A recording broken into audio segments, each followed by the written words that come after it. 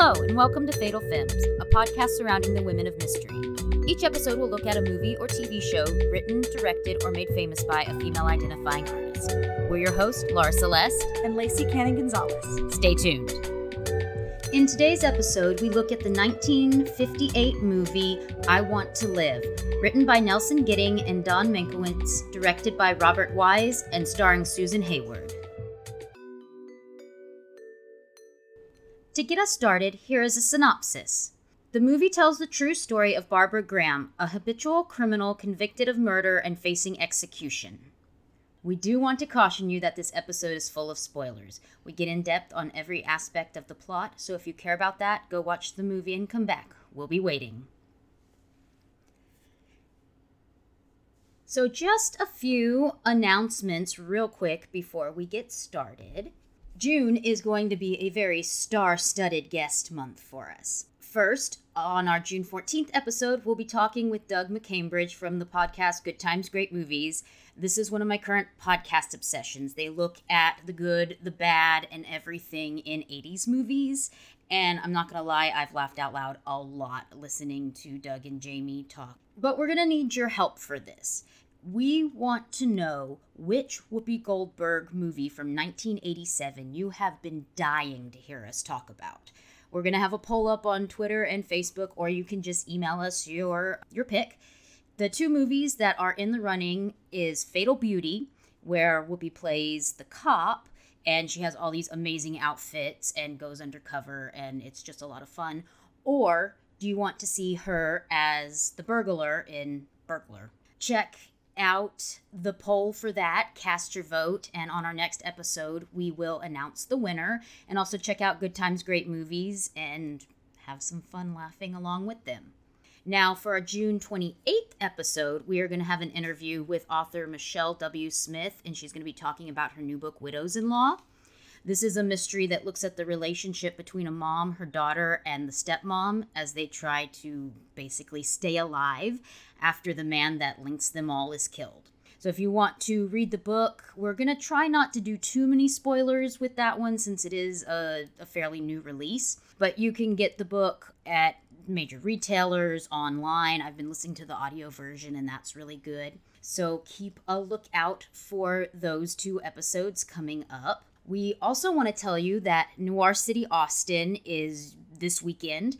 We'll be there with Cole and Erica from the Magic Lantern podcast. So if you want to come see some really great movies and possibly meet Eddie Muller from Turner Classic Movies Noir Alley, he'll be there doing introductions to all of the movies. That's Friday, Saturday, and Sunday of this week. So come on out and say hi.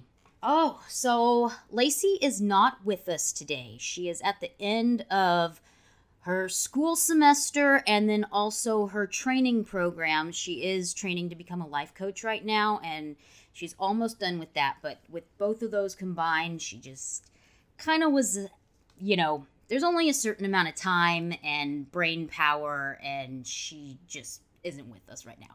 But I do have with us Laura Ray. Hi, Laura. Hello. It's the double Laura, Laura team. And Laura. Yeah. It's great to be back. Thank you so much for having me. Thank you for being with us today. Very happy to be here, and thanks for introducing me to this crazy movie we're going to talk about. Well, before we start talking about the movie, I just want to say that the reason we picked this movie is, I don't know if everybody knows, but Lacey and I are sisters. Our Nana, she turned 95 this month. This is one of her favorite movies. Susan Hayward is her favorite actress, and so we are dedicating this episode to her. Our Nana is a very strong lady. She's lived all over the world. She ran the first self-service gas station in Austin. Youngest of 8 children, mother of 5. She's the queen of sass and the biggest flirt you'll ever meet. She defied gender norms because she wanted to be a boy. One of my favorite stories from her is she dressed like a boy. She had a boy's haircut. She played baseball. And she was out with her dad one day. And the guys that were talking to him said a dirty word. I don't know what the word was. She just said a dirty word. And her dad was like, don't say that in front of my daughter. And the guys were like, oh, I thought that was a boy. Oh my gosh. So wow. He forced her to start wearing dresses after that. And She was not happy about it. Wow, that's an amazing story. So we just want to say happy birthday, Nana. And we're going to have a special Patreon bonus episode talking with her about this movie. That is so cool. I'm so glad you told me that was the reason you selected it. That's really amazing. And you know what? It's a very interesting film. I'm excited to dive in. I also feel like the fact that this is one of her favorite movies says a lot about her. Well, you know what? I think I told you this, Laura, that recently I've been like maybe a little bit too obsessed with true crime stories. I've been diving really deep into like podcasts and documentary series. I'm going to have to pump the brakes because I feel like I'm going to start getting really paranoid really soon. But all that to say, I think I love scary things. I love mysteries. I love true crime, learning about the criminal justice system. And there's so much about this movie that is very interesting. Of course, and very sad as well. But I can completely understand why she would be fascinated with it and enjoy it. Let's jump into it. This movie was adapted from the letters written by Barbara Graham, who the movie is about, and newspaper articles written by the Pulitzer Prize-winning journalist Ed Montgomery. He actually wrote the screenplay for it. I don't think it's the one that ended up being filmed. No, because that was written by two other guys. But according to an article on Turner Classic Movies, that was what his screenplay was what got the producer interested in it. Because the producer, Walter Wenger, apparently it rhymes with danger, he did a stint in prison in 1951 when he shot and wounded the agent of his wife, Joan Bennett, because he thought they were having an affair. During his time in jail, he became interested in a real-life case in which a woman was put to death despite some evidence that she wasn't guilty of the crime. He saw the screenplay and decided that he wanted to make this movie. He couldn't find anyone to finance the project because he had been in prison. You know, that kind of... Nowadays, I don't think that ruins your reputation too much, but back then, I guess it did. Made it a little difficult. Somehow he did. I didn't find exactly how he ended up getting the money for it. But he sent the script to Susan Hayward, and he had done a lot to help establish her career. And so she just said, yeah, I'll do it. And he said, well, don't you want to see the script? Do you want to know what it's about? And she said, Walter, with all you've done for me, I wouldn't question anything you suggest I do. Aw, wow. So she's a lot of trust. Yeah. And of course, it ended up, she won the Academy Award for this performance. She'd been nominated 5 times, but this was her only win. Oh, wow. I didn't realize she'd been nominated 5 times before. Yeah, she won 4 different awards for this movie. Which, I mean, she's fantastic in it. She is, I agree. We open on, the credits, and her name, what just caught me was how big her name was. It sure was. It's like, it doesn't matter who else is in this movie. It's like, Susan Hayward. That's it. It made me think of in There Will Be Blood, how his name was almost bigger than the title sequence in There Will Be Blood, like the title of the actual movie. I feel like a lot of times if it's a very big star, they just get bigger font, I guess. Yeah. The bigger the star, the bigger the font. I'm sure there's some stars that probably were like, this is, you have to do this. Mm-hmm. I don't know if that was the case with this, but yeah, her name was just, because that's what I wrote down, big. And so we open on this really long sequence in this club. The angles are all weird and everything's kind of lopsided and cattywampus and kind of distorted, and there's all this disjointed, loud jazz music playing. I don't know, it almost made me feel kind of like how you feel when you're drunk. Yeah, it did feel that way. It was like destabilizing, like especially like you mentioned, because the angles of the camera shots were so off balance, so it made me as an audience member feel off balance. But that's a good description, like you've been partying a little bit too much. I recently had this weird health thing where I had a virus that caused an attack of vertigo. And then I had all these medicines that were trying to help with it. But that's kind of how I felt every day, was that I was drunk, but without any of the good parts of being drunk. And that's what this opening sequence made me feel like I was back on that medicine, and it was I don't know if that's what the director was going for, but Sure. I found it to be a very, like, just drew you in right away into this world and what was happening. It's a bit jarring, too, Yeah. to have that be the first thing that you see when you start a film. And it was a really long scene, too. Yes, absolutely. At one point, I wrote down gross in my notes. And the reason for that, you and I both made a sound at this point, Laura. It was the shot of a female, probably in her early 20s, sitting down. She had a cup in front of her. And then someone walks up and puts a shot in the cup. And as soon as that person comes into the frame, we see it's like someone that could be her grandfather or great-grandfather. And he puts his arm around her in a kind of seductive way. And it was... both you and I were both like, ugh. Yeah, she also made a face Yeah. when he poured the alcohol in her drink. Yeah. She did not look comfortable with the situation. That was really creepy. And after this long scene, we get our first look at Barbara Graham. She's in this hotel room, and you see her get up out of the bed, but you don't see the guy who's in the bed. You just see her talking to him and then, like, his smoke. I'm sure that had to do with the production code at the time because, you know, you couldn't show a man and woman in bed together. Oh, that's a really good point. I hadn't thought about that. I noticed that the shot was very, very dark. Good note that that's probably the reason.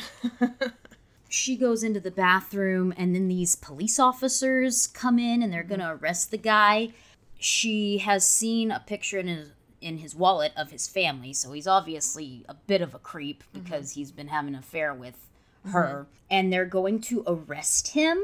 It is a quote-unquote federal crime transporting women across state lines for immoral purposes. I had to write that down because it was so fascinating. And so what I found out about that is it's the Mann Act, also known as the White Slave Traffic Act, and it was voted into effect in 1910. In its original form, the act made it a felony to engage in interstate or foreign commerce transport of any woman or girl for the purpose of prostitution or debauchery or any other immoral purpose. Wow. So basically it was try to keep down on human trafficking. Gotcha. But because of the ambiguous language about immorality, it was used to, I guess, like crack down on, I guess, people having affairs or things like that. Wow. So it was revised in 1978 and then again in 1986. And now it's just about the transport for purposes of prostitution or illegal sexual acts. Sure. Wow, that's so fascinating. But yeah, it was really weird because they came in and they were like, we knew that you came across the border. And it was like, how did you know that? Were you? Yeah. That's really. You don't have anything else to do except follow these two people that are probably having an affair at most. So she said that she paid for the room and they arrest her. And so basically what she was arrested for was prostitution. Right. And so she saved him. From that federal crime. Yeah. And I guess from the scandal and his wife finding out Sure. stuff. Yeah. And so it just continues on with party scenes, and we basically just see what the wildlife that Barbara Graham lived. And one of my favorite lines during this big party that they're at is she's out on the balcony with this guy, and he's trying to get her to go somewhere with him, and her friend walks out, and she says, "Don't you ever knock before entering a balcony?" I wrote that line down too. I was like, I love the sass. It's fantastic. I like her sass. But we see here just how popular she is with the guys. Yes. She's the life of this party. It's also where we meet a couple of her friends, and they ask her to give them an alibi. I can't remember what they're charged with. You know, they want her to say that she was with them so they won't get charged with this crime. After she agrees to do this, her friend says, "No, that's too much for me. Perjury is where I draw the line. You know, we can do drugs and prostitution and that kind of stuff, but I'm not going to perjure myself." She goes out to dance, and she literally kicks off her shoes. Yeah. And just starts dancing, like takes over the whole room. Absolutely. And then she gets 5 years for perjury. It does jump to that very quick. And then very quickly after that, we're seeing her, after she's got out of prison, she's been in for a year, I believe, for perjury. She got 5 years. And So I put 1 year in prison and then 5 years probation. yeah, that's what I wrote that too. 1 year for perjury, 5 probation. You're right. I think maybe the real Barbara Graham got 5 years. Sure. Because I know that this movie obviously takes some liberties. It is, like, you know, based in truth, but that there are things, of course, about the film that aren't exactly true to what happened. Yeah, a couple of things, like in the movie, we only see her married one time and we only see one of her children, but she was actually married 3 times and she had 3 children. Right. But a lot of the other things are true, like she talks about going to the same reform school that her mom was sent to, and that was true. Both her and her mom survived by being prostitutes. Obviously, movies do take some liberties just because they cover a lot of time in this movie. Definitely. We jump really fast to her getting out of prison, and she's trying to cash a phony check at this bar. And the bartender saves her from this cop, and then introduces her to these other criminals. Yes. She very quickly gets entwined with more criminals, unfortunately. I thought this was very telling. One of the guys asks her, "What do you do?" And she says, "The best I can." Absolutely. And in some senses, that was a little sad to hear. Because I feel like it seems that she's sort of given up in a sense, that this is really the only life that she's known, and therefore it's the life that she continues, you know? Yeah, she seems like a very smart, capable person. I've never been in a situation like that before, so I can only imagine how, if that's what you know, it's hard to get out of that. Definitely. It seems like, and you know, we see that more and more, that it's sort of just a trap that she keeps getting entangled in, and has a very difficult time finding her way out, even when she tries. Because, like, the next thing, I mean, we see a couple of, I know, cuts of, like, the different ways in which she was swindling people playing poker. She's, like, the getaway car, it looks like, for a robbery in one scene. It's sort of just like a montage of different, you know, things that illegal acts that she's engaging in, so we get kind of an idea of the different types of crimes that she's committing. But then she says that she's quitting to get married. That's, like, something I quoted. I was like, oh. She's like, I'm done. I'm going to get married. I'm going to, like, try to have a normal life, quote unquote. Yeah, she wanted to get out of the crime, you know, be a housewife. However, she chose the wrong guy to do it with because he was a gambler and a drug addict. Right. It seemed that he had a gambling addiction, it seemed like. And I guess he was also a drug addict. I found that out about the real guy. I don't know if that was made clear in the movie or not. Right before she leaves to get married, there's this shot of a house of cards that gets knocked down. Ooh, yeah. That was very symbolic. And again, it's a really long shot on that, too. I wrote long shot of cards because it started to feel way too long. Yeah. I was curious, too, why they lingered on that so long. They did. There was they lingered on a license plate for a really long time, and I wondered if that was going to ever come back, and it doesn't, from what I could tell. Oh, I remember that. Do you remember that license plate? I was like, oh, we're supposed to be, again, my brain from watching so many, you know, like, CSI, like, crime shows. I'm like, oh, is this information that we need to keep in our brains for later? But it didn't appear to be. Just for some reason, there was a long shot of a license plate. Overall, I feel like this movie was a little longer than it needed to be. Agreed. Like, there was some places where they could have cut. Agreed. You know, at least maybe like 15, 20 minutes out of it, and I still think it would have been a really good movie. There were bits that dragged. Sure. Yeah. But yeah, she's had it with her husband. He wants the money that she has, and she says, it's all I've got. It's the last of it. She slaps him, and then he slaps her while she's holding the baby. He does, and it's a much more intense hit. Like, it knocks her to almost to the ground, right? Yeah, and so she gives him the money, and she says, it's the last you'll ever get from me. And he leaves. Now, later on in the movie, we will see him again, but in real life, they never found him. Oh, wow. I didn't realize that. Yeah, he disappeared and was never heard from again. So then she's broke, goes back to giving phony checks, and the landlord's about to kick her out because she gave him a check from a bank where she didn't even have an account. Yeah. he figured that out. I'm not sure how she thought she was going to get away with that one. I don't know. It's so interesting nowadays. We just use checks so rarely. I feel like, I suppose because it would take a little bit of time for the check once you gave it to the bank for them to actually like deposit it and find out that it was fraudulent. So it gives you time to scheme something else or get away. Because that did happen a lot with like phony checks being a way people would fraud others. So it must have just been the time it took to actually determine that a check was phony. Yeah, I mean, it's a felony to pass a bad check. Mm-hmm. Absolutely. She's out of options now, so she goes back to her two criminal pals and is going to get back with them because she needs money. She takes the baby to her mother-in-law and leaves him with her because she said that if she's arrested, they'll put the baby in foster care. Mm-hmm. This might be a little too far down the line, but I made a note about the baby playing with poker chips because I thought that shot was really disturbing. Oh yeah, that's right before she takes him. Baby's on the floor playing with a bunch of poker chips, and this one guy almost steps on the baby as he leaves. Yep. And he acts really annoyed that the baby was like in his way or something.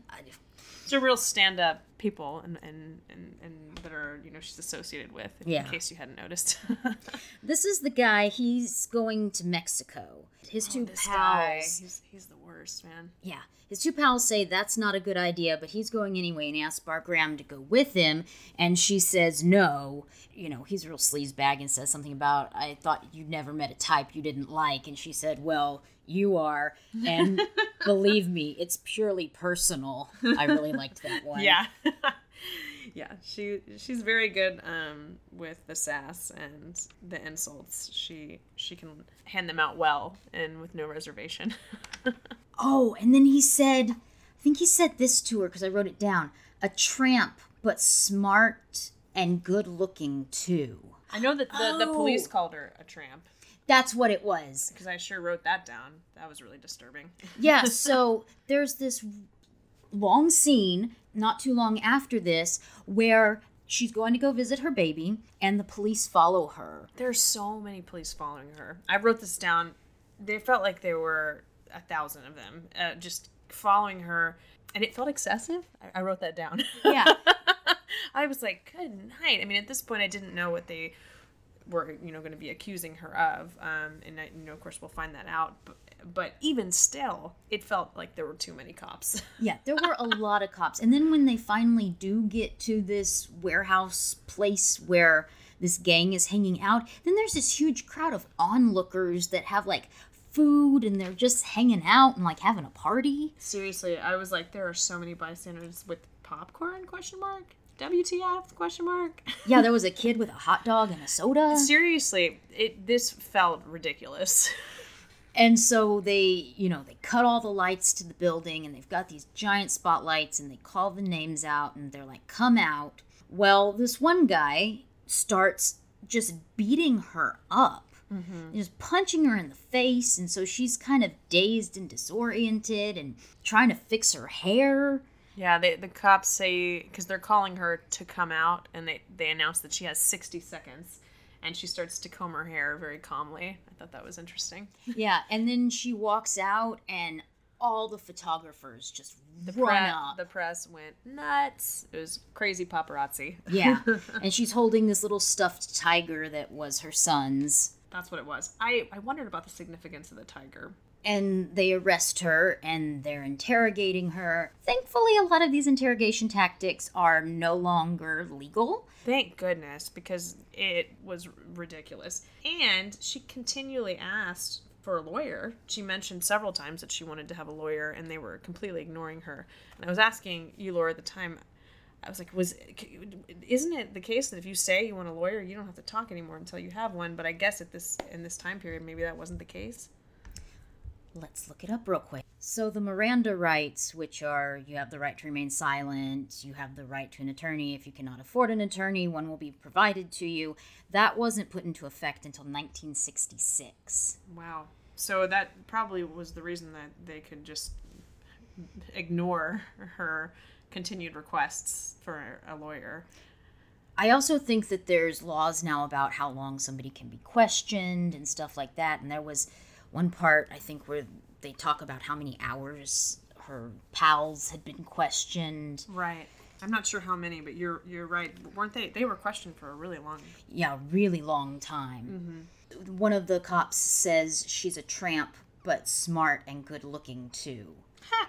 And then another one calls her a slut, says that he wants to spread her out and stamp her into the ground. The way that these cops talked to her was baffling. It's horrifying. It's a room full of men, and she's holding her own against them. But I can't. What an awful situation. Absolutely. And they're trying to get her to confess. They're absolutely trying to intimidate her. Yeah. I mean, from the get-go. Or trying to get her to turn over on her friends, which she keeps saying that she doesn't even know why she's there. Yeah, I know they try, just like you said, they try to get her to provide information about her two male associates, the ones that she's been working with, and she won't rat on them. I know she says something along the lines of that she won't rat on anyone. They book her, she goes to jail. She's got a $25,000 bail, which her cellmate says that's a lot. Yeah. What did you do? I think by this point she has learned that she's being charged for murder.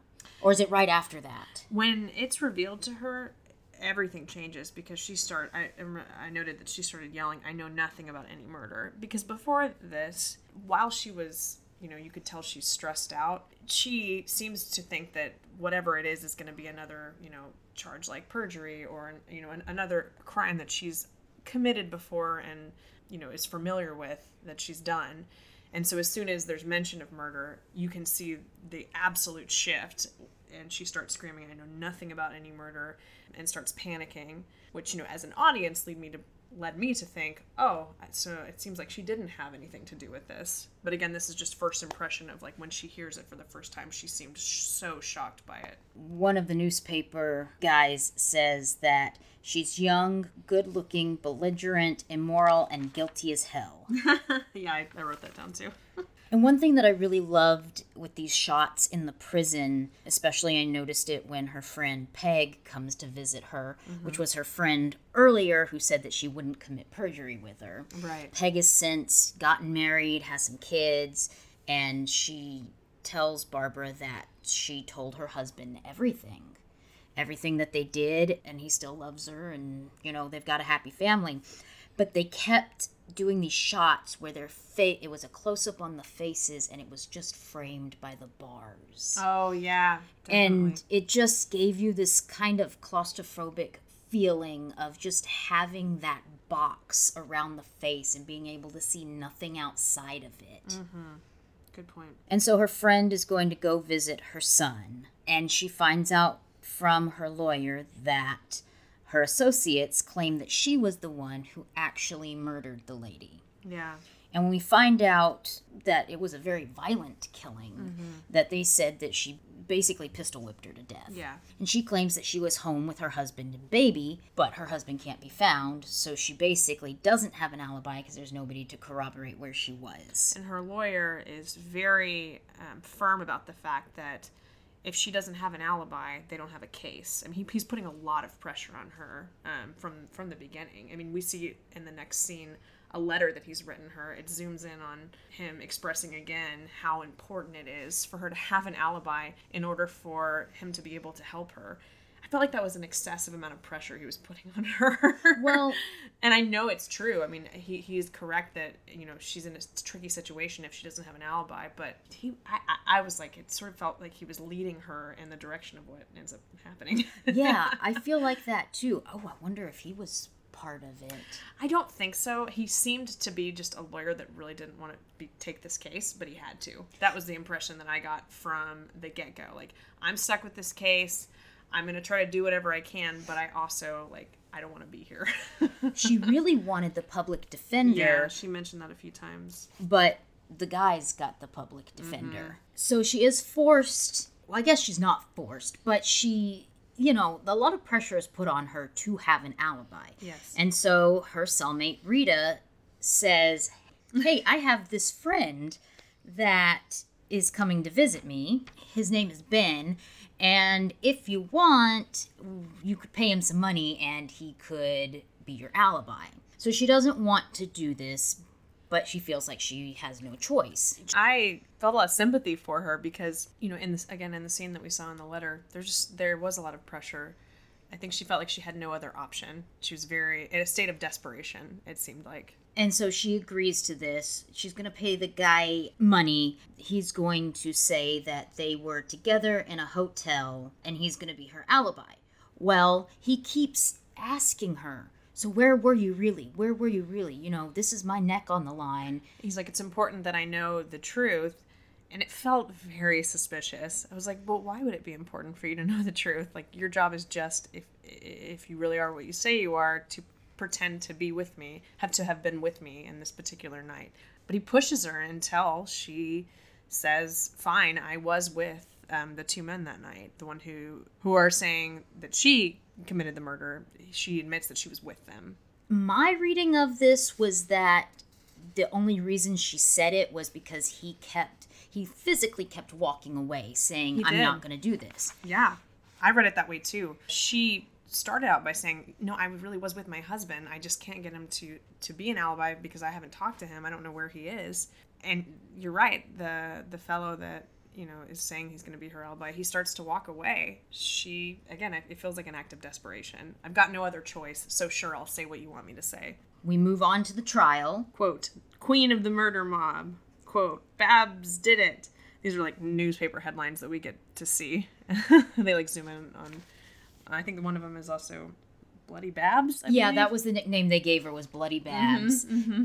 I love one of the newspapers has this close-up picture on her hands. Oh, yes. And there's the murderous hands. I'm like, oh, God. Come on. Really? And so Edward Montgomery, he asks her for an exclusive interview. And she said, here's your exclusive. Bloody Babs shuns press. Oh, the sass. I do love it. We find out that the guy who went to Mexico basically turned state's evidence and is naming her, and he's getting off scot-free. Isn't that convenient? Yeah. The lawyer asks him, do you think this is fair that you participated in this crime and you get off? And he's like, well, yeah, I do. Mm-hmm. And then they also ask him, he was given a gun, and they said, well, if you weren't planning on participating in the violence, why did you take the gun? And he says, I've asked myself the same question. What an answer. And it's just fine. It he gets away with that answer. Now, in real life, these guys found out that he was talking to the police, I guess, before they were arrested, and killed him. Oh, I didn't realize that. That was on Wikipedia. So, granted, I guess take that for a grain of salt, but that's what I found out. How interesting. This is the same fellow that she rejected earlier on, who wanted her to come to Mexico with him, and she said, heck no. Yeah, and almost stepped on her baby. Yes. This lovely, wonderful fellow. Yeah. Sarcasm. And then the next witness that they call is Ben, her alibi, who is actually a police officer. Man, I tell you what, that scene, that stressed me out so much because he starts coming up and she's really shocked. She's like, what is he doing here? She's like, why is he a witness for the prosecution? And we as the audience are all collectively like, no, we knew it. Why did you trust him? I was so stressed out. And then when she tells her lawyer that's Ben, that's my alibi, the lawyer asks if he can approach the judge and tries to withdraw from the case. This lawyer is done. I told you, he was done from the moment he started talking to her. He's like, I don't want to be here. I'm over this, but I'm going to do the very bare minimum work. And then as soon as, which I can't say I totally blame him because she did lie to him completely. And he's just like, can I walk away right now because my client has lied to me and I'm essentially done with this BS. But it was frustrating. I was frustrated with that lawyer. Yeah, I just kind of wanted to go into the movie and just kind of slap him a couple times. I felt that way as well. I was like, do your job, dude. Do it, man. I mean, and I know she lied to him, so that's got to be very frustrating as a lawyer. But man, he wasn't even going to try to, like, find a way to help her at this point. He's like, okay, I'm out. Yeah, he's just like, peace. So they play the recording of the meeting where she says, all right, I was with them. Mm-hmm. As she's leaving that day, she said, I'm innocent. I swear on my baby's life, and may God strike him dead if I'm lying. Which, I mean, you don't get much more intense than that. I mean, even for something that I'm 100% sure of, I just wouldn't swear on someone's life. I'm just like, that's, maybe I'm too superstitious. That just freaks me out. It's like too much pressure. Even if I know it to be true. Yeah. It's a frightening thing to do. So in the movie, they find her husband, but I think I mentioned already that in real life, he's never heard from again. And so he doesn't corroborate her alibi. He's of no help, yeah. She is convicted and sentenced to death. And this is another quote of hers. Have you ever been desperate? Do you know what it is like? And that I saw was actually she said something very similar, Barbara Graham, in real life. There's a real quote of hers that's extremely similar to that. And in a lot of ways, I felt so much sympathy at that point. I don't want to go into too much of it, because I'm really not sure if she's innocent or guilty. But I will say that, based on this film in particular, I don't feel like there was nearly enough evidence to have her convicted of murder. It's unbelievable. The actual quote is, oh, have you ever been desperate? Do you know what it means not to know what to do?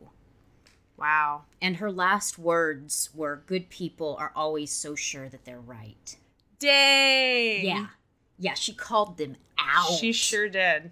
Obviously, this is jumping to the end a little bit, but we know how it ends. Mm-hmm. She was the third woman executed in California and the 36th woman executed by the United States government since 1900. Wow. Gosh. And so she was the third woman to be executed by gas chamber. Is that correct? Wow. Yes, the third woman to be executed by the gas chamber. I don't know how the other ones were executed. Yikes. We had a long discussion about this, Laura, about the different ways in which someone can be executed by death penalty and what is still used today and how long said methods were used. And it's crazy. The gas chamber technically is not unable to be used. I really figured it was gone, and it has not been done, I want to say, since the 90s. But there was a prisoner in 2018, I think it was in Tennessee, who lethal injection would have caused him immense pain because of a disease that he has. And so he asked for the gas chamber. I don't know that he's even been executed yet, but I thought that was insane. That was he requested it. Yeah. And I don't know that they're able to still in most states. That's something that I know it's not gone. It's not absolutely abolished from the U.S., but I don't know where it's still done, if anywhere. Well, the electric chair is still an option, too. That blows my mind. Which I watched this really interesting clip from a recent episode of John Oliver that Lacey recommended, and I'll link in the show notes, but it was talking about lethal injection and how it's considered to be very humane. But the fact is that no doctor helped with it because the doctor's Hippocratic oath says, first, do no harm. Absolutely. And, killing somebody is harming them. So no doctor could help putting this method together. And it's really kind of terrible. And then in this segment that John Oliver did, there was this, I think it was a senator, that was suggesting other more humane ways to execute people. And his two suggestions were a firing squad and the guillotine. I'm speechless. That is so horrifying that I have no words. So there's a lot of countries that don't even have the death penalty anymore. I'm amazed with how many don't. I didn't realize that. Again, this watching this film really got me thinking about the death penalty and capital punishment, and I was very curious as to how many countries still have the death penalty, and I was more amazed by how many don't, just like you said. I mean, most countries in Europe don't. I believe most in Europe that abolished the death penalty in the 1960s. So, I mean, still, I suppose that is still fairly recently. But considering, I mean, we're in 2019, and there doesn't appear to be any end in sight in the United States. Regardless of how you feel about that, I do think it's really interesting that we are one of the countries that are left. That was one of the things that one of the reviewers said about this movie is he had been somebody who covered the actual trial, and he said this movie was basically just propaganda against the death penalty. That's really interesting. I didn't feel that way. It definitely got me thinking about the death penalty, which I appreciated because it's something that I feel like it's a subject I often avoid thinking about. And I appreciated that aspect of it. But, God, propaganda? I don't know. That's a little extreme. Yeah. One of the reviews from the New York Times said, anyone who can sit through this ordeal without shivering and shuddering is made of stone. Miss Hayward plays it superbly under the consistently sharp direction of Robert Wise and has shown here a stunning mastery of the staccato realistic style. From a loose and wisecracking B-girl, she moves on to levels of cold disdain and then plunges to depths of terror and bleak surrender as she reaches the end. I Want to Live as a picture to shake you and give you pause.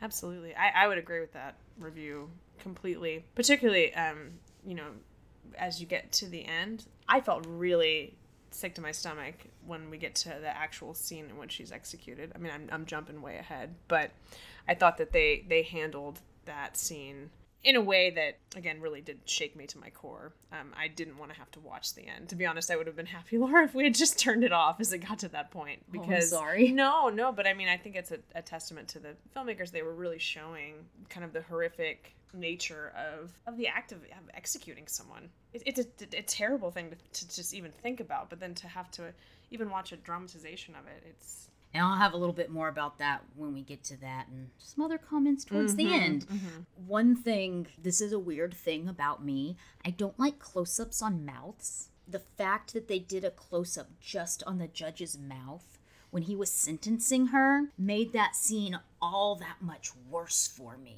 Because that's all you saw was just his mouth saying these horrible words. Yeah. I could see why it's very dramatic in and of itself, but especially if you don't like a big old shot of a mouth, that definitely was all up in your face. Yeah. She keeps her spunk.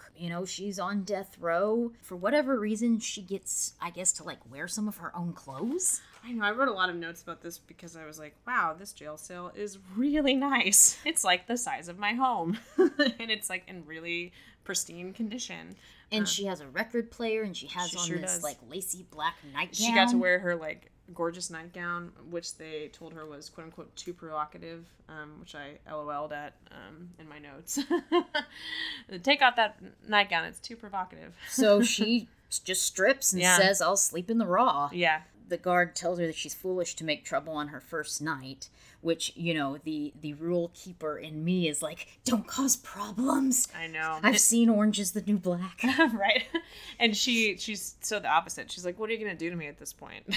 she's starting to get to that doesn't give an F point where, I'm losing everything, so why should I care about something like this? And so she is sent to see this psychologist, and the newspaper man, Edward Montgomery, who had been, reporting all these terrible things about her and thought she was guilty, is starting to believe that she might not be. Mm-hmm. And I believe he's the one, or is it her lawyer, that sets up this, but they're all kind of working together at this point. I believe so. She has a new lawyer at this point too. I don't know if we mentioned that. Yes, she does. Because the one that was super done, he literally was done. We have a new lawyer for her. The psychologist says that she is not violent. Her crimes are forgery, prostitution, not things that harm people physically. Right. He said that she's opposed to physical violence and that he believes that is true.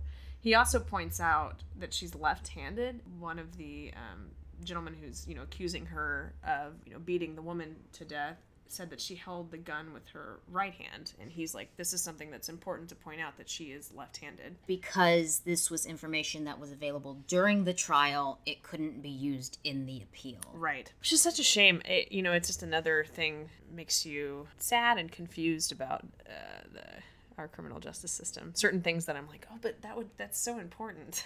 I wish we could pop that back in and have that be a relevant piece of information we can use. You know, one thing that I think about the British and the Australian court system that's really weird is they wear the wigs and the gowns. Mm-hmm. I know that this is something that they've done for like hundreds of years or whatever, but I kind of like it because there's so many inconsistencies in our trials. Like, juries can be swayed by how nicely lawyers are dressed or how physically attractive they are. Sure. And things like that. So if your lawyers are all wearing these weird wigs and gowns that cover up their clothes, I feel like that levels the playing field a little bit more. That's a very good point that I'd never thought about. There's so many things that can make a jury be biased, for or against something. So yeah, in any opportunity, like you said, to level the playing field, that makes a lot of sense. Yeah, because, men in sleek, really expensive suits, or if it's a female attorney and, she's beautiful and stuff, that can sway male jurors and things like that. So yeah, if everybody has on the same costume, basically, then sure. I don't know. Again, it's weird, but I also feel like it's not necessarily a bad idea. I agree with you. And again, that's not something that I had ever thought about in that regard, but you make a good point. So we find out that she did lose her appeal, and she's in the dentist at the time, which I feel like is also one of those things that's kind of like everybody hates going to the dentist, so you find out this really bad news when you're about to get your teeth worked on. Right, like how much worse could it get? And she grabs the arms of the chair that she's in, and then she realizes what position she's in, and she moves her hands and crosses them like over her stomach. It's really sad. Yeah, but she is granted a stay of execution. She's granted several reprieves, which just prolongs the inevitable. Yeah, it's one of those things like when you have something really that you don't want to do and you have to keep waiting. It's kind of the same thing, except like when you have to do something bad, you can get over it. Get past it. You move forward after the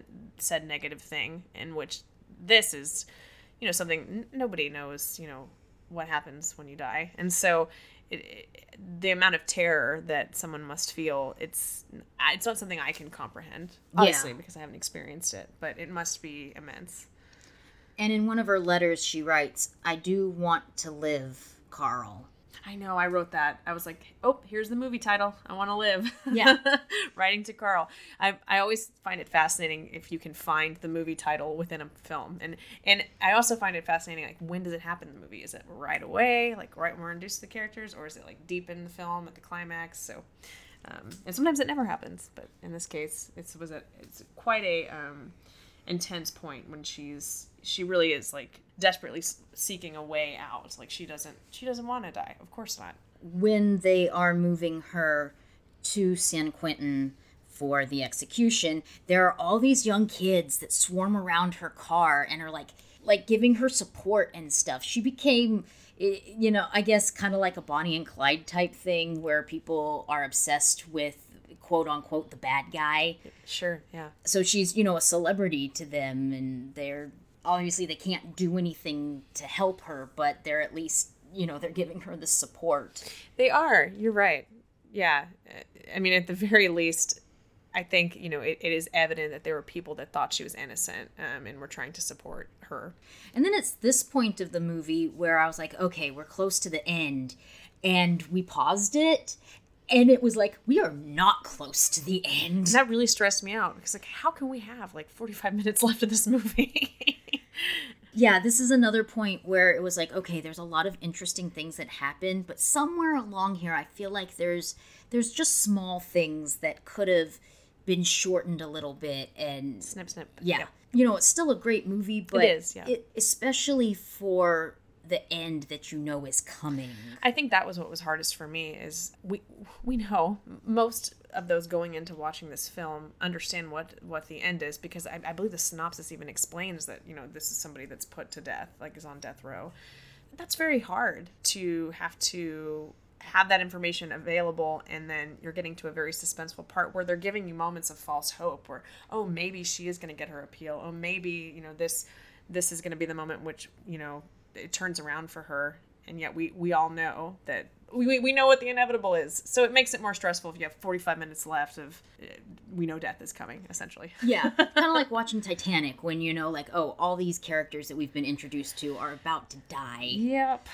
She keeps up the spirit that she has because she tells the warden, don't forget to call me at 10, which she's supposed to be executed the next morning at 10.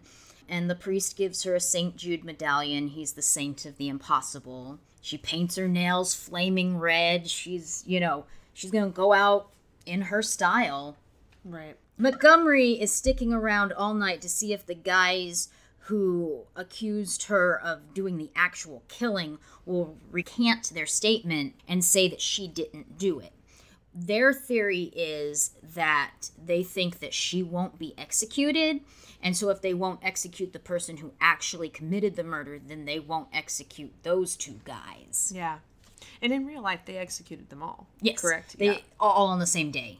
But yeah, that doesn't happen. They never say that, oh, she's not the one who did it. So she has hot fudge sundae for breakfast. Man, and going backwards, the last meal, I remember we were both in shock because they brought out a plate of like every food you could ever dream of. Yeah. It's like a little bit of everything. But she says she's not hungry, which... And I don't blame her. Yeah. The concept of a last meal is... Yeah, I can't imagine you would, be starving. You'd have a robust appetite knowing what's coming. She's getting ready and the phone rings. Man, that phone ring was so dramatic. It was extremely loud. We get a huge close-up of the phone. It definitely got my heart pitter-pattering. It's just a delay. It's time for her lawyer to argue her case. There was also another scene earlier where they bring a phone out of like a back room, and she goes, was that back there the whole time? And they say yes, and it didn't ring once. So that was the phone for, the last minute, like, oh no, and it didn't ring all night. And that just was a gut punch. Yeah, it breaks your heart. The phone rings again. It's been denied. So she has 15 minutes to get dressed and get ready. They roll out this carpet in front of her, almost like it's a red carpet or something. And she said, what's that for? And they said, well, you can't wear your shoes. Which she freaks out and she's like, I am wearing my shoes. And they give her a last cigarette. And then there's another phone ring. And that, again, the ring, they made it so freaking loud. It felt like it was at such a different pitch than every other sound in the film. Probably on purpose. It was meant, for dramatic effect. An amend of writ has been filed with the state Supreme Court. Another delay. And we get a close-up on the medallion that she's wearing. It's denied, and the warden comes up and says, Barbara, I'm very sorry. And they make her put on this vest thing under her clothes that has this tube on it that's to hook up to a stethoscope that's going to be outside of the gas chamber, I guess so they can know when she's dead. And then she says that she wants a mask because she doesn't want to see all these people. Of course. There's all these guys just crowded around the windows of this. Watching, and it's disgusting. I don't understand why in the world anyone would want to watch something like this. It baffles me. Yeah. She had two people with her that night. A nurse, because they keep people who are going to be executed on suicide watch. Oddly enough. enough. And then the matron was there with her. Well, she'd gotten on really well with the nurse. Yeah. But the matron and her never really bonded, but the matron gives her sleep mask to wear. She's dressed, she looks elegant right up to the end. I wrote down, I was like, we're going to watch? And I put 100 question marks. Okay, question mark. I felt very disturbed by the fact that we were going to see the execution. I completely understand the choice of the filmmaker to do that. It's very powerful, but it was so hard to watch. And purposefully, it was very silent and very long. It's a hard scene to watch. That's all I can say. Yeah, they do let her wear her shoes. Prior to filming the gas chamber sequence, the director actually witnessed a real execution at San Quentin in order to capture the authenticity of such a grisly event. He said in an interview with American Cinematographer, "In putting it on screen, I tried to do what I could to make it as truthful as possible. The gory fact is that you watch the body in the chamber go through writhing motions and gasping for 9 to 10 minutes before being pronounced dead. What? So I tried to give the initial impact up to a point and then get away from it. I don't think I've ever gotten so deeply involved in a film in every sense as I did with this one." 9 or 10 minutes. It's very quick. It's much quicker than that in the movie. Right. I'm appalled. Again, why would you want to watch this? Why? But Why? people used to go to hangings and You're right. have picnics, and it was like a big event. I mean, we were just talking about, I very recently watched some of the Ted Bundy tapes on Netflix and listened to some podcasts about Ted Bundy. And it's true that at his execution, people were like gathered around outside having like a tailgate party, essentially, in celebration. That's not the same as actually watching it happen, of course. But, I am not going to say that I'm sad Ted Bundy's dead, because I am not. However, like, the concept of watching an execution and or like celebrating partying in an execution, it's something I can't quite grasp. Yeah, I don't know. I was pro death penalty for a very long time because I definitely feel that there are crimes that people should die for. But have you ever read any John Grisham books? Mm-mm. Okay. Well, I like his works, and I just randomly picked up one to read called The Confession. Mm-hmm. It was one of the saddest, most disturbing books I've ever read, and basically it's his anti-death penalty book. It made me think about so many things that after that I was like, I don't know that I could support this. Sure. A warning or a recommendation, depending on how you feel. Right. Either read or don't read The Confession. Like I said, it was very, very sad. A friend of mine couldn't even finish reading it because it made her so sad. Absolutely. I'm gonna definitely pick it up, but in advance, I'm nervous because I have a feeling that I already have very strong feelings against the death penalty, so I'm sure that it'll be a difficult piece to read. Now, again, I realize that there are arguments for it. Sure, yeah. And I also want to say that I can't even imagine if you have someone that you love that's been a victim of a violent crime, like how you must feel about the person that has committed said crime and how you want them to be punished. I can't even imagine that, and I won't pretend to. So I know that there's so many ways to feel about it. I've just never been able to fully. I mean, I've always been in the camp of that I'm against it, and I've never been able to grapple with how I could feel comfortable with it, how I could feel like it in this circumstance it's okay, especially because we've talked about this, Laura. Our system is so imperfect that we are executing people that are innocent. That video that John Oliver did, the statistic at the time of, I guess it was 2009, was that 4% of those that are on death row are innocent. That's an insane statistic. I don't know what the statistic is today, but that was about 10 years ago, but that's horrifying. I can't, there's no way I could ever support something like the death penalty, and particularly in an imperfect system where we are going to execute inevitably innocent people. And our system is based on if you can find someone guilty beyond a reasonable doubt.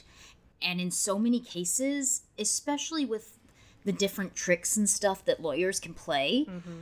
and people's own, ideas and prejudices and things like that, unless there's just like clear evidence how you could find someone guilty without a reasonable doubt enough to put them to death. Sure, yeah. You put it kind of exactly the way that I feel, that we, for that reason alone, I can't be for the death penalty. But then I zoom out and I think about it in a larger sense too, and the concept of death being a punishment for any crime, taking a human life being a punishment for any crime, regardless of what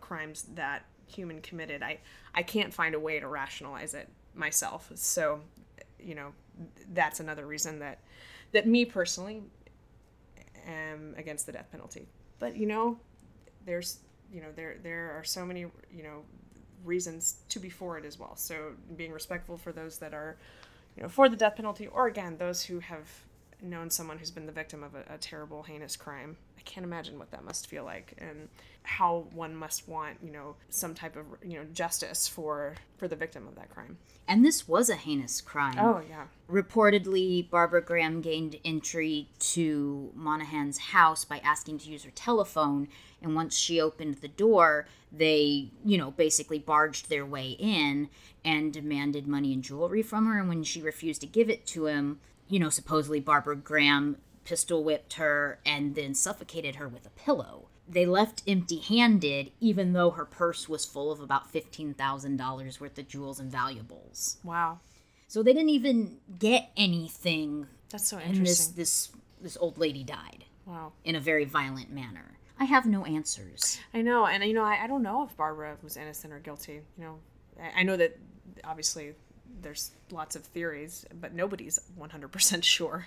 I do know that based on what I've read in this film, I don't feel like there was nearly enough evidence to convict her, let alone to sentence her to death, just like you mentioned earlier. Well, it was all pretty much circumstantial and based on that one guy's testimony. Yeah. And then the fact that she was tricked into saying that she was there. I know. But I don't think she ever... That makes her, an accomplice, an accessory, but she didn't confess to doing it. No, she never did. Like, I know you've mentioned this already, and I know it's actually true that whole part where they had a police plant who was pretending to be someone to give her an alibi, that was actually true. They did do that to her. Yeah, and again, I feel like she was very much cornered into this. And who knows, maybe she was involved, maybe she was the getaway car, maybe she was there when the murder actually happened. I just feel that the way this movie portrays it, and I know in actuality the three guys were put to death, but the way this movie portrays it is it's just her, right? Like that those dudes aren't going to actually be put to death, the other two fellows? Or are they? Did they talk about that? I think the movie ends right after her execution, so, you're led to believe that they will be, but you don't actually see anything about it. I guess the only one that gets away is the fellow who wanted her to come to Mexico with him. Yeah, that turned state's evidence and testified against everybody. Sure. So there are two books that you can check out. One by Bill Walker that came out in 1961 called The Case of Barbara Graham. It's based on an article that he wrote called I Want to Live Hoax, Exposing Hollywood, where he was talking about how she actually is guilty, and this film made it look like she isn't. There was a book by Kathleen A. Carnes in 2013 called Proof of Guilt, Barbara Graham and the Politics of Executing Women in America. And it takes the viewpoint that she was the female dupe of male victimizers who murdered Monahan. I could see that. This book is highly critical of the many sensationalized popular media treatments of Bloody Babs. So those are two different books you can check out on the two different aspects. One saying, yes, she is guilty, and one saying, well, she may not be.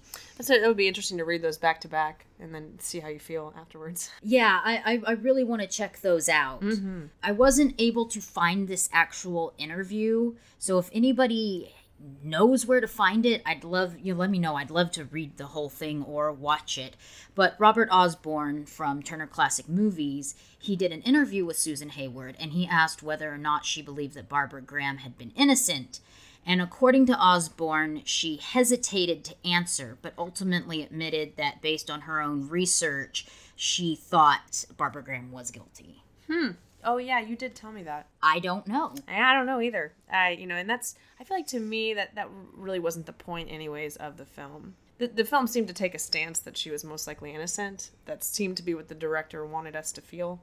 That's how I took it. However, I don't feel like that was the biggest takeaway of the film. I mean, it was an exploration of this woman and what she went through, but also, like we were talking about, kind of how our justice system works. And she was kind of tried in the media, and everybody was against her. Yes. So how much...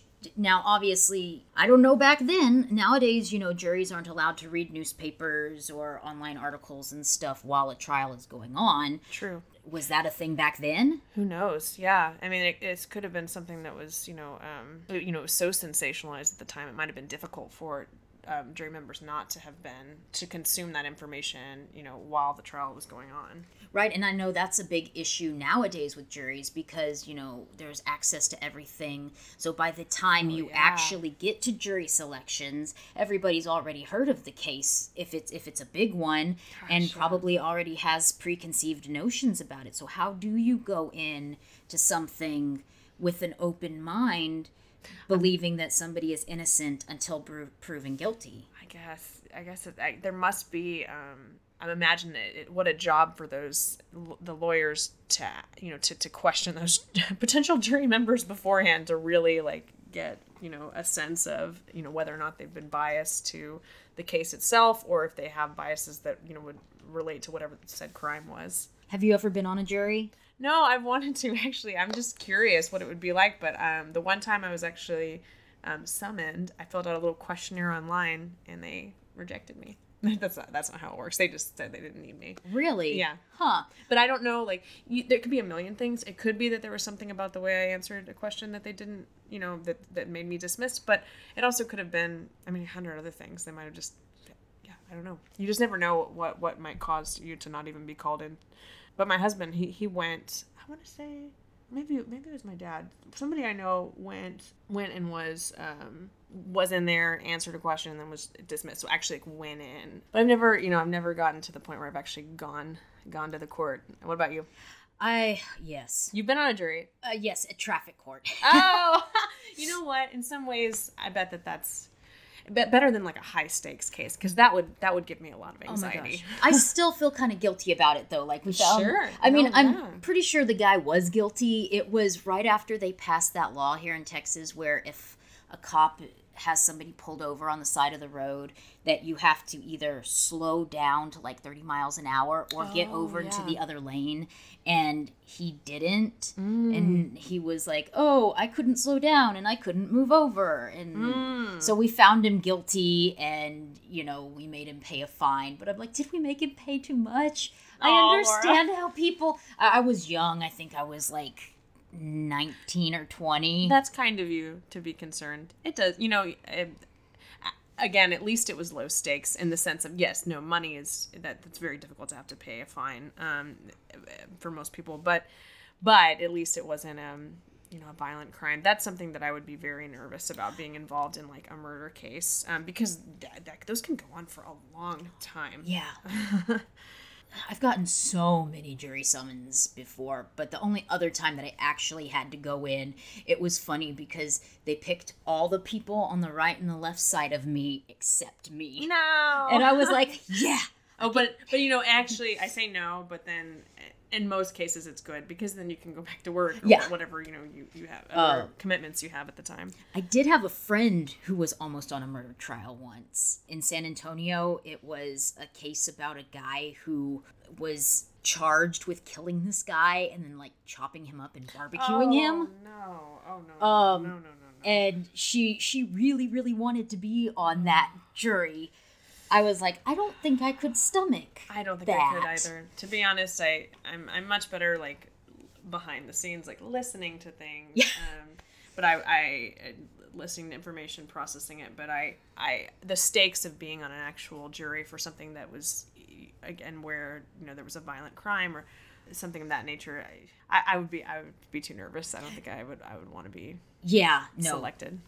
And that was one of the questions that they asked you too. Would you be able to live with yourself if you had to find them guilty? And so, man, that's tough. So if Tough people question. who said no, they didn't think they'd be able to live with that, were dismissed. Oh, sure, yeah, of course. And be like, I would be out of there. I feel guilty about Me too. giving a guy a traffic fine. I couldn't be on a murder jury. No, sure. I have an intense guilt complex, so I wouldn't do well either. But I did want to talk a little bit about Susan Hayward because she is this movie basically. Yeah. She was actually born Edith Mariner. That looks right. And she was only 57 when she died. Oh, she died of a brain tumor. Apparently, a bunch of other people who worked on this particular movie with her also ended up dying of cancer. Yikes. So they think that they all developed cancer from the radioactive fallout of these atomic bomb tests done in the area where they filmed the John Wayne movie The Conqueror. Oh my gosh. So that's awful. I mean, that's really young to me. Oh, absolutely. She does have a star on the Hollywood Walk of Fame. Aw. She received 5 Academy Award nominations and won 1. She was married twice, had 2 children. She started off as a model, but she went to Hollywood to audition for Scarlett O'Hara in Gone with the Wind. Oh, wow. Obviously didn't get that part, but she went on to have a really good career. Mm-hmm. Then she was really outstanding in this. It's a very difficult role, and I think she captured the complexity of the character, very, very well. She was very believable. I just want to say one more thing about her, and then I have a question for you. Sure. So she said she was fascinated by the contradictory traits of personality in Barbara Graham. That Barbara Graham had an extraordinary effect on everyone that she met, and that's why she wanted to play the part. She was first juvenile, then an adult delinquent, arrested on bad check charges, perjury, soliciting, and a flood of misdemeanors. But somewhere along the line, she was a good wife and mother. I read her letters, sometimes literate, often profound. She loved poetry and music, both jazz and classical. None of this seemed to square with the picture drawn at other times during the trial. She said she studied the final transcript and became fascinated by the woman, and she simply had to play her. She seemed, as we all know, we all contain multitudes. I think, Susan did a great job of capturing the multitudes within Barbara Graham. So you had told me when we were watching this, you're not fond of a lot of the older style movies. And I know a lot of people aren't. Like, my dad hates black and white movies. Now, granted, his idea of a really good movie is anything starring Steven Seagal. So, sometimes. But there are movies that I've watched with him that he wouldn't ordinarily like, black and white or older things that he later did say that he really enjoyed. But on a whole, he doesn't like stuff like that. And neither does my brother-in-law. There are some that he likes, but he's more of a, contemporary movie person. Sure. So people have kind of set in their tastes of movies. Totally. Based on, I think you said, the acting style, a lot of times that really over-dramatic style is what you don't connect with. Yeah, I guess that's the best way to describe it, is that I don't connect with it in the same way in which I might with something that's, perhaps more modern and more realistic. I do want to say that there have been plenty of older films that I have actually enjoyed a whole lot and even loved. So it's not like a blanket statement that they're all this way. But you're right. I think the things that I sometimes have a harder time connecting with is the acting style in older films can often be a bit melodramatic. Sometimes even the shots or the music can sometimes feel melodramatic in a way that makes it more challenging for me to connect with it on an emotional level. So yes, because of that, I feel like I tend to, I don't seek out movies, I would say like beyond the 1970s. But that's not, again, across the board. There's plenty of movies we have in our collection that are older that we've really, really enjoyed. But you're right. I always get nervous saying that because I don't want to offend anyone. And I think that, I also think I didn't live in that time period. So I always try to remind myself of that as well. That, if I were living in that period of time watching those films, my experience would probably be 100% different than it is as someone living in 2019 watching the film. Well, and that's one thing in a podcast that I was listening to that they were talking about. If you don't understand some of the cultural references of things, then the movies don't make as much sense to you. Sure. Now, I grew up with my Nana, who is now 95, and my parents are a bit older. There's a lot of things that I know about because of that. But if you don't have that, or, you are of a younger generation that's even that much farther removed from these things, then it wouldn't make a lot of sense to you. Right. Like, it baffles me. I know that time moves on, but the age of kids now that weren't even born when 9/11 happened. Oh, wow, yeah. Just, their cultural understanding of things. It's like that they don't even understand what that was like because they weren't here. So how would they understand what some of these older things when it couldn't even be stated Sure. because of the censorship and things like that. So you have to kind of read between the lines. How would they understand that? No, that's a really good point. What I try to remind myself of, just like you've mentioned already, is that I didn't live in that time period, and so some of the styles, again, of acting, of directing, of everything, come with the time period, come with the culture, and so it's something I can appreciate. I just perhaps can't connect with in the same regard that I might connect with something that's more modern. And let me also add, there's plenty of modern films that are not good. So just because something is modern also doesn't mean that I immediately connect with it. But that's something that I've noticed as I've gotten older, that it might be why I don't seek these type of films out as often. Is there anything that you've seen, like maybe a classic that you were like, no, not that one, or oh yeah, that was good, I think that one holds up? Yeah, you know what? One of the ones that I grew up with, my father showed it to me when I was pretty young, and my husband and I recently watched it. He had never seen it, and we both thoroughly enjoyed it. Is Wait Until Dark with Audrey Hepburn. I know it's also a play. I don't know if it was a play first or a film first. That I'm not sure of. But it's done often as a play. The film is fantastic. It's frightening. Audrey Hepburn's performance is wonderful. The cast is wonderful. I was totally engrossed. I loved it when I was a kid, and so I was interested to see how I would feel watching it as an adult, and I still loved it. So that's one that I would recommend to any listener if you haven't seen it. It's a great suspenseful film from, I want to say, the 1960s maybe? You know what? I shouldn't say without knowing. 67. So what grade would you give this movie? That's a wonderful question. I would give it like a B+, like a good solid B+. I think that the acting was very good. I did not feel, disconnected. The only disconnection I felt, I suppose, was just that it's such a situation that I have no really background or knowledge in, and I didn't know about Barbara Graham before watching this film. But I thought it was well directed, well acted. I liked the description in that review about that it's realistic, but also has these real staccato beats, just like the opening shot that we talked about. There's a lot of things that are quite jarring and quite in your face and sort of frightening, which adds to the suspense of the whole piece. Even though we know what's going to happen, I still found myself on the edge of my seat quite a bit. So for that reason, I definitely think it's worth seeing. I will say it's not something I'm going to watch again. There are quite a few movies that I have enjoyed, but I won't watch again because they're very difficult to watch. It's definitely not a feel-good movie. Yeah. Yeah, this isn't one that you're just like, let's just pop it in and just have a fun date night. Yeah. It's light and fluffy. Oh. What about you, Laura? What grade would you give this? I feel like a high B, low A. Mm-hmm. My main criticism of it is the length. You are absolutely right. I'm glad you pointed that out because it was too long. Too long. Otherwise, the performances are great. Mm-hmm. The directing, I think, is really good. Robert Wise also directed The Haunting, which we did for our Halloween episode last year. That is a scary movie.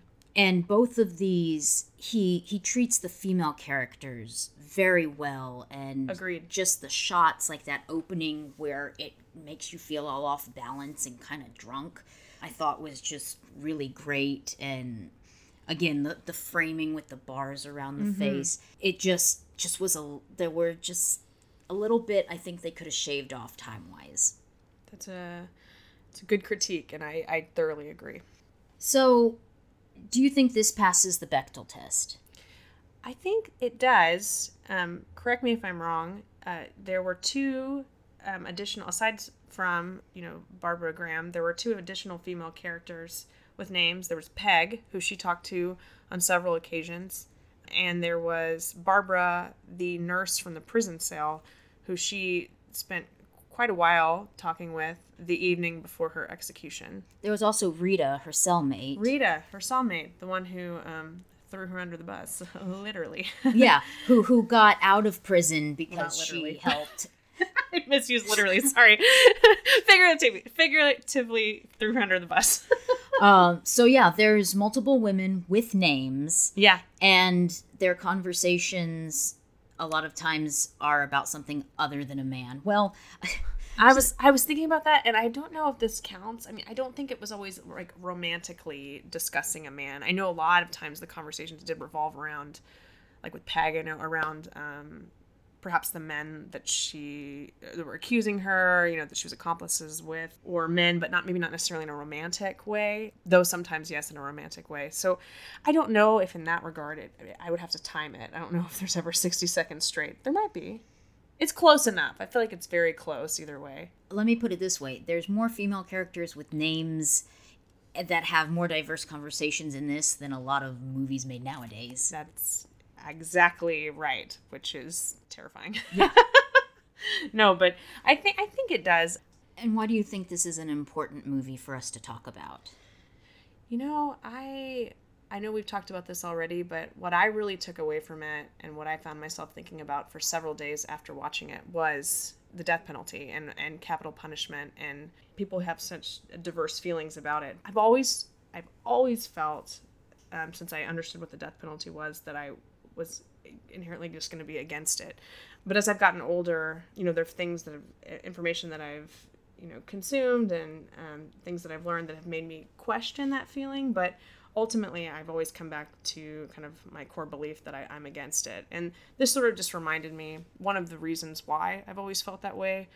And it's the fact that there is always the chance that someone that's innocent is going to be executed. And whether or not Barbara Graham is innocent, I don't know. But we do know that innocent people get executed in this country, and that I can't stand behind ever. I also know, and I watched that John Oliver clip that you sent, and I know you're going to link to it, that it's true that it is not something that there's no statistical evidence showing that it has deterred violent crime in any of the states or countries where they still use the death penalty as a form of punishment. It's not that those areas have seen like a decrease or drastic decrease of violent crime. So if it's not deterring it, that's another reason that I can't feel, or I can feel that there's no reason why we should have it. I don't know. Ultimately, I think the fact that it gets you thinking about capital punishment and talking about it is important. It's still a relevant film today for that very reason.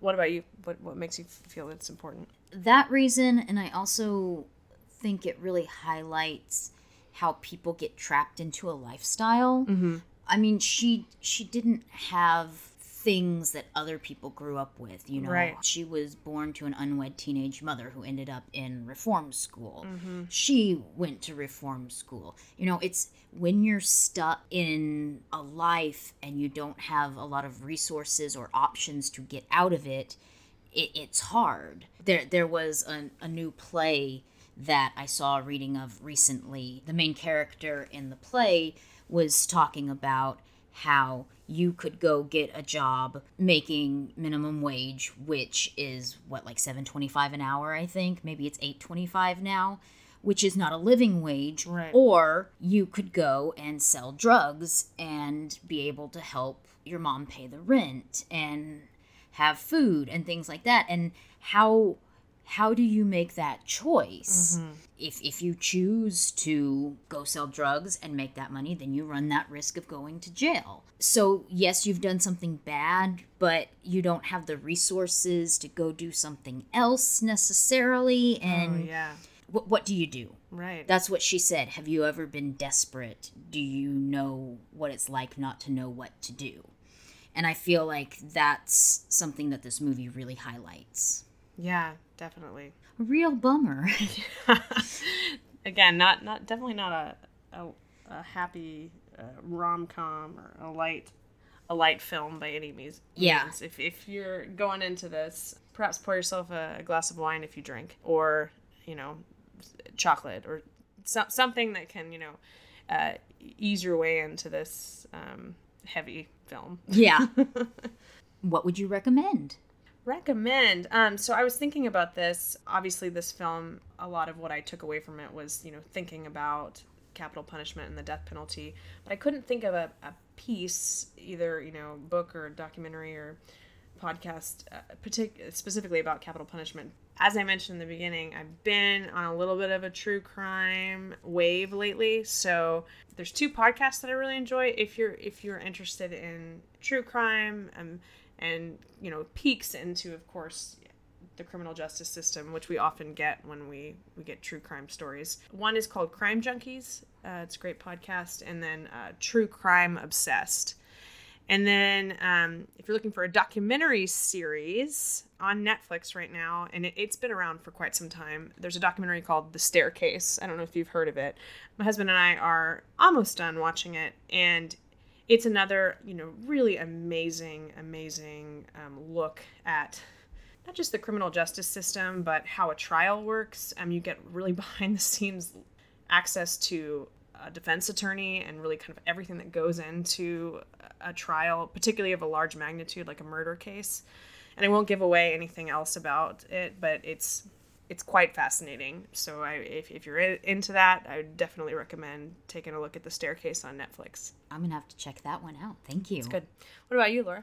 My recommendation is the movie Monster from 2003. It's written and directed by Patty Jenkins and starring Charlize Theron and Christina Ricci. It's about a serial killer who was a former prostitute who was executed in Florida in 2002 for killing 6 men. Wow. You know what? I have seen Monster. It's just been a long time. It was really, really well done, I remember. Patty Jenkins? She directed it? Yeah. Same director as Wonder Woman, right? Yeah. Oh, man. I'm going to have to rewatch that. I loved Wonder Woman so much. Oh, it's such a... Not Wonder Woman, Monster. It was so heartbreaking. Mm-hmm. She said that in an interview that she wanted to make this story because she actually saw the woman and she was just crying, and the media was painting her as just like this awful woman who was just killing men and stuff. She became fascinated with the story and did a lot of research in it. It's another one of those that takes like a lot of creative license and kind of smushes things together and stuff, but it's another woman who just is kind of trapped in this sort of situation, makes all these bad choices, and ultimately, leads to her own demise because of it. But it's really well acted. I love Charlize Theron. Me too. And I love Christina Ricci too, and they're both really, really good in it. Yeah, I remember. It's a great film. And it's one of those movies that not that male directors and writers can't do a good job with these kind of stories, but I just feel like, especially in 2003, I don't know of a guy that would have been able to handle the story in a way that Patty Jenkins did. For sure. She's a fantastic director as well. But I agree, the choice to have a female director is absolutely the right one. So that brings us to the end of this episode. Thank you, Laura Ray, for being with us again. It's always such a pleasure to have you on. Thank you. This was so much fun to get to be a part of Fatal Femmes again. I love you guys. And happy birthday, Nana. Thanks for depressing us. Yay, happy birthday.